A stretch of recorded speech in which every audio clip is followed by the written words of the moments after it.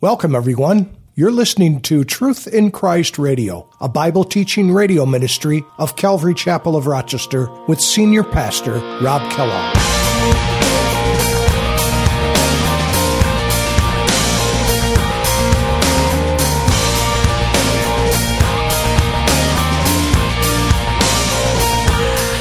Notice verse 19, and I saw the beast, the kings of the earth, and their armies gathered together. Again, the lunacy of it, the hubris of it. They're gathering against this one coming with the armies from heaven to make war against him who sat on the horse and against his army.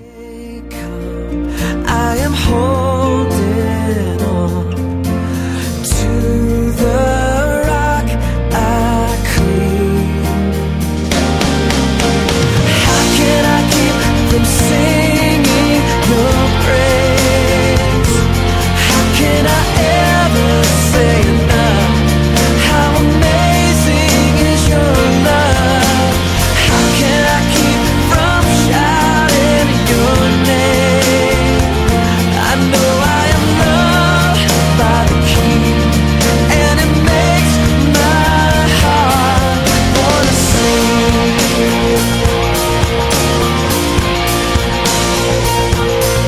I will lift my eyes in the darkest night, for I know my...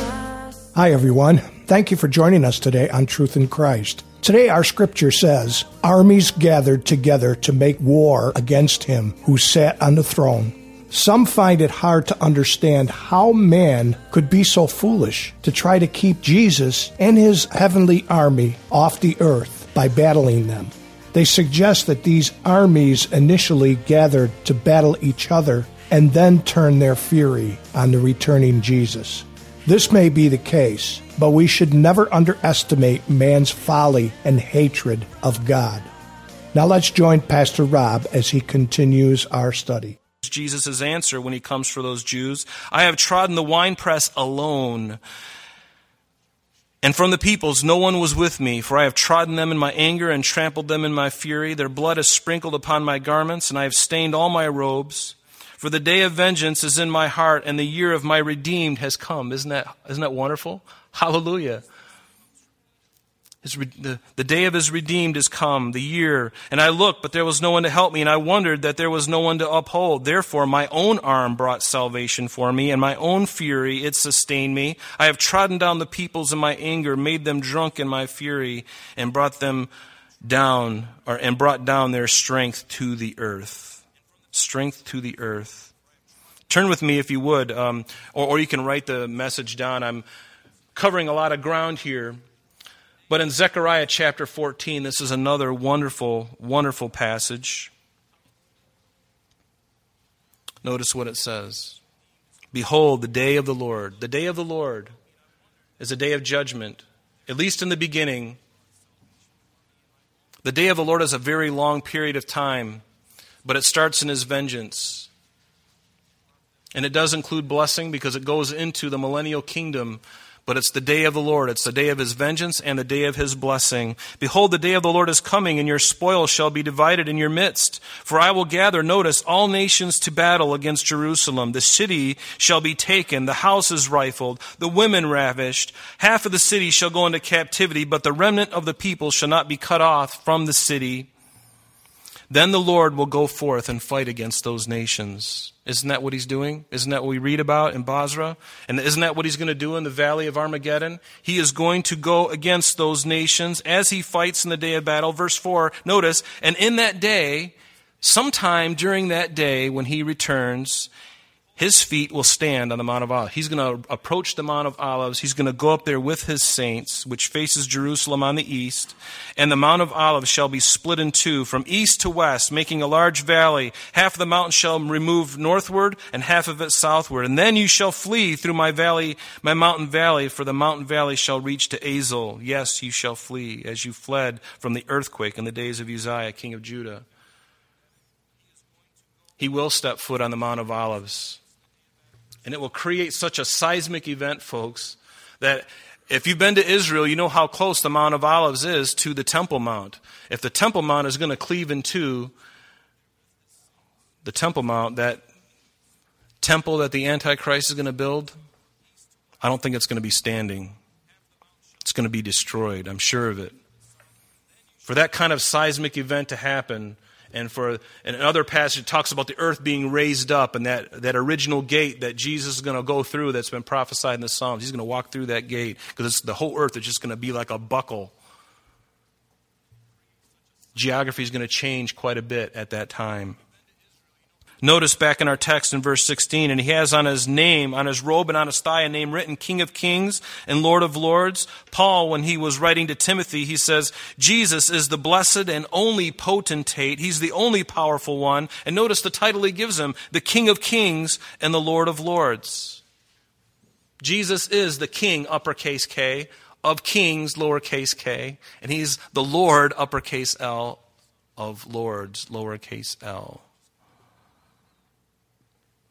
Jesus, this Lamb of God who takes away the sin of the world, is the King of Kings and the Lord of Lords. In Revelation 17, these will make war with the Lamb, and the Lamb will overcome them, for he, the Lamb, is the Lord of Lords and the King of Kings. And notice, those who are with him are called, chosen, and faithful. How wonderful is that? I like that. That's the way he sees you and me.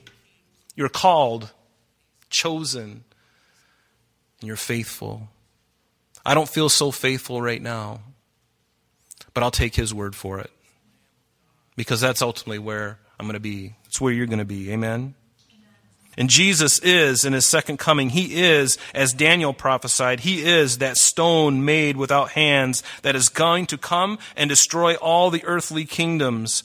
Let's see. Let's just look at one of these. Daniel chapter 2, verse 44. It says, and again, this was written around the 6th century BC. Daniel, in the days of these kings, because Daniel's interpreting this dream that Nebuchadnezzar had of all these kingdoms, these major kingdoms, and then he said there's going to be one that's going to be like a mountain made without hands, this large stone that's going to hit the foot of this image that represents all the kingdoms of the earth, and it's going to smash them all to pieces.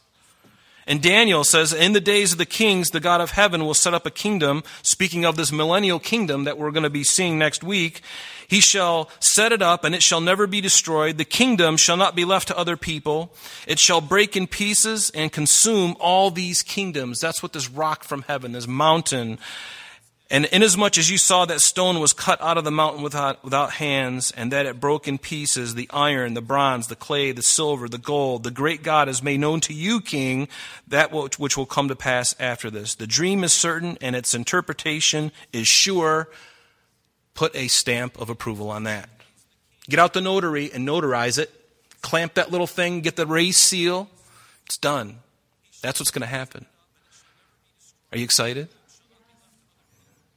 I'm excited. Love Jesus.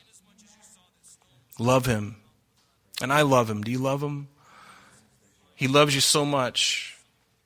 Hang in there, folks. It may get a little dark before the light comes, and it probably will. But you remember these things that we're reading. Go over them. Read them over again. Watch the video again. Listen to the recording again. Take down those things. Read them. Be encouraged in your heart about these things. And now, when this happens, when Jesus comes, the government will truly be on his shoulders. What did it say to Isaiah? What did God say to Isaiah 700 years before Jesus was born? Isaiah 9, verse 6. What does it say? Isaiah 9, verse 6. You know this. For unto us a child is born, unto us a son is given. The government shall be upon his shoulder. He's going to carry it. He's going to be the powerful one. His name will be called Wonderful. Didn't we see that in Manoah in Judges 7? His name is Wonderful, Counselor, Mighty God, Everlasting Father, Prince of Peace. Of the increase of his government and peace there'll be no end upon the throne of David and over his kingdom. He's going to order it and establish it with justice and peace. Isn't that who Jesus is? Isn't that what he's going to do? Lift up your heads, O you gates, and be lifted up, you everlasting doors, and the King of glory shall come in. Who is this King of glory? The Lord, strong and mighty, the Lord mighty in battle. Lift up your heads, O ye gates, lift up, you everlasting doors, and the King of glory will come in. Who is this King of glory? The Lord of hosts. He is the King of glory. Amen. Verse 17, back in our text, it says, "Then I saw an angel standing in the sun, and he cried with a loud voice, saying to all the birds that fly in the midst of heaven, 'Come and gather for the supper of the great God.'" I've also entitled this time, the divine smorgasbord. And I probably shouldn't laugh about that, but I'm a boy, I'm a man, so I do, right? The child comes out in me. I think of a smorgasbord, where you go and you sit down, you got all that stuff. And that's really what these men, unfortunately, are going to be to the birds of the fowls in the heaven. That's what they're going to be. It's going to be a divine smorgasbord. "That you may eat the flesh of kings," that's the command, "the flesh of captains, the flesh of mighty men, the flesh of horses, and those who sit on them, and the flesh of all people, free and slave, small and great." Notice verse 19, "And I saw the beast, the kings of the earth, and their armies gathered together." Again, the lunacy of it, the hubris of it. They're gathering against this one coming with the armies from heaven to make war against him who sat on the horse and against his army. "And then the beast was captured," verse 20. "And with him the false prophet." Notice, these are two of the satanic trinity. We have the devil or Satan. We have the beast, who is the Antichrist. We also have the false prophet. And I love the Lord in this because he takes away his two men first. He takes away 2/3 of the trinity and he leaves the devil last. He's going to let him think about this for 1,000 years. We're going to see that next week. That when he comes back, he's going to take the false prophet and the beast. He's going to cast them into the lake of fire, which is what we would call Gehenna. It's the ultimate resting place for the wicked dead. There's no other place after this. This is the resting place eternally of the wicked dead. The false prophet will be there. In Daniel 7, in verse 9, notice what Daniel spoke of concerning this time when the beast and the false prophet would be cast into the lake of fire. Daniel says in Daniel 7, verse 9, "I watched till thrones were put in place, and the Ancient of Days was seated, and his garment was white as snow." Who is that speaking of? Jesus. "And the hair of his head were white like pure wool. His throne was a fiery flame, its wheels a burning fire. And a fiery stream issued, came forth before him, and 1,000 thousands ministered to him. 10,000 times 10,000 stood before him, and the court was seated, and the books were opened." "And I watched. Then, because of the sound of the pompous words which this little horn was speaking," who speaks of the Antichrist, the beast, "I watched till the beast was slain and its body destroyed and given to the burning flame.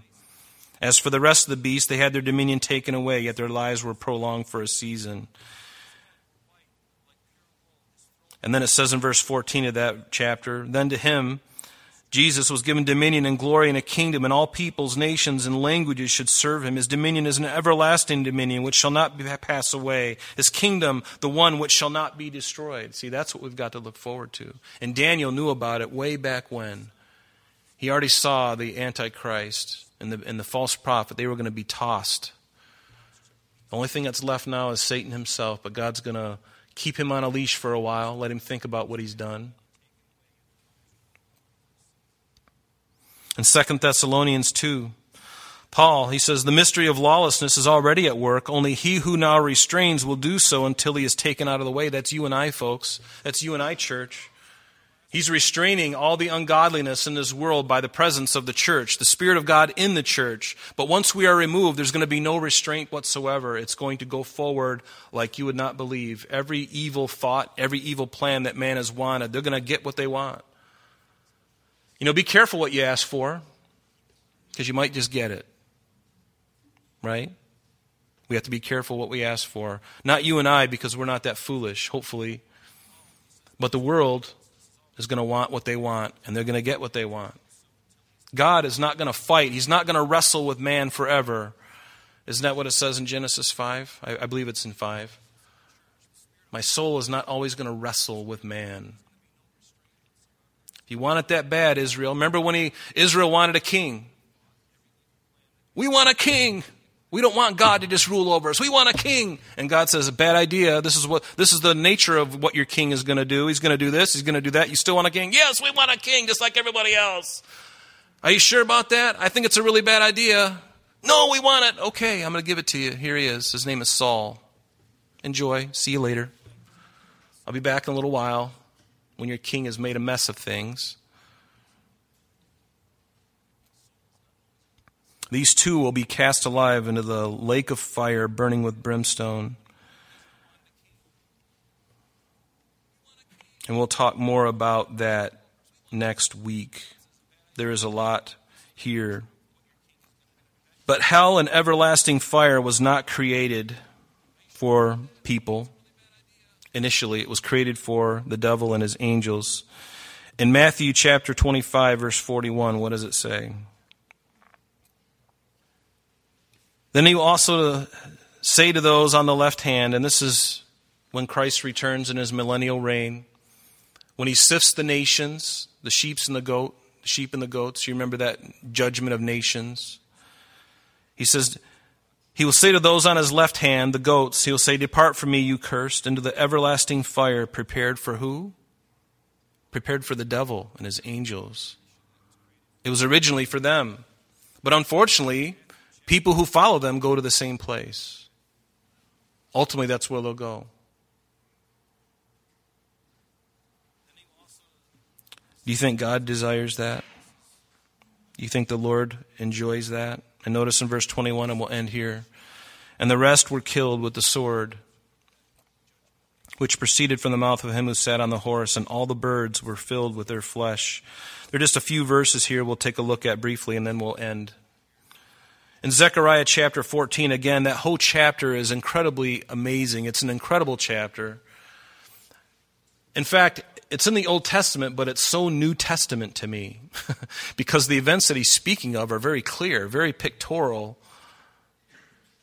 about what this passage that we're looking at this morning. It fleshes in the details about what's going to happen. But notice when Jesus comes and he speaks the word of his mouth and his enemies are vanquished, notice what it says in Zechariah 14 verse 12. "And this shall be the plague with which the Lord will strike all the people who fought against Jerusalem. Their flesh shall dissolve while they stand on their feet." That sounds really interesting, doesn't it? Hope you didn't eat breakfast before you came. "While they stand on their feet, their eyes shall dissolve in their sockets, and their tongues shall dissolve in their mouths. It shall come to pass in that day that a great panic from the Lord will be among them, and everyone will seize the hand of his neighbor and raise his hand against his neighbor's hand. Judah also will fight at Jerusalem, and the wealth of all the surrounding nations shall be gathered together. Gold and silver and apparel in great abundance. Such shall also be the plague on the horses and the mules, on the camel and the donkey, and on the cattle that will be in those camps. So shall this plague be." And you know what it really comes down to is a truth that Paul tells us in Romans 6:23. And we'll end here. What does Romans 6:23 say? The wages of sin is death. It's not something that God delights in, but it's a choice that human beings make when they reject Jesus Christ. I pray that every one of you here this morning and everyone who is online, I pray that you know Christ as your Lord and Savior. Believe me, this is not a time to think, I think I am. It's not a time to say, I think so. I would encourage you that if there's any doubt in your mind whatsoever, you go before the Lord on your knees sometime today and you ask Him and say, "Lord, I've played games with you. Maybe I've been gotten too lazy, Father, spiritually. But Lord, right now, even though I believe I'm saved, if there's any possibility that I'm not and I've just been kind of going through this thing, going through the motions, Lord, save me now. Save me now, Lord. I don't want to take anything for granted. I don't want to take anything for just chance. I want to know, Lord, would you please take over my life? Take my heart, God. Forgive me for what I've done, the things that I've done, the things that I've been doing, the things that I've been thinking, and cleanse me, Lord, once and for all. And Lord, do it now. Do it now. Not tomorrow. Do it now. That's the heart we need. If you don't know for certain, you must know. Do you understand? You must know. He wants you to know for sure, because believe me, one of the hell of being a Christian, the hell of being a Christian is to think that you are when you really aren't. And to walk around with all this condemnation, and to walk around with all this "I hope so." Listen, folks, the time is drawing near. There's no longer any time for "I hope so" or "I think so." It must be "I know so." Will you make that commitment today? I'm going to do it. I already know I'm saved and I'm bought, but you know what? I'm not too proud to go before the Lord and say, Lord, if there's even an inch of my being, a centimeter, a nanometer of my being that is not yours, take it. I am yours. Would you please join me in that? Seriously, rededicate your heart to Christ today. Even for those of you who have been saved for a long time, today is the day again. I don't believe for a minute you can lose your salvation. Don't misunderstand me. But I know people, because they talk to me, and I know this about that this is possible, that there can be a Christian who's like, I'm not so sure if I really am. And probably the reason you are struggling is because you're still involved in things that you haven't turned from. And that makes you feel like you are not a child of God. And you know what? Maybe it's true. If you are a child of God, praise the Lord. We know that we're not perfect. Do you understand that, right? Do you understand what I'm saying? You can still be a Christian and sin, right? It's possible, isn't it? And sometimes if you don't turn from that thing, you get really discouraged. But I would encourage you not to lay in that pool any longer. Repent, turn from your sin, ask Jesus into your life again, and say, Lord, whatever you've got to do, do it. I'm ready, I'm willing, and you are able. Would you please, Lord, take me, consume me. I don't want to live in I hope so ever again.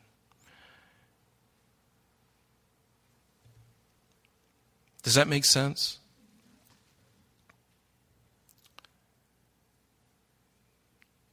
Don't misunderstand me, because somebody will come up and say, well, it's your works, right, Rob? No, it's not about my works.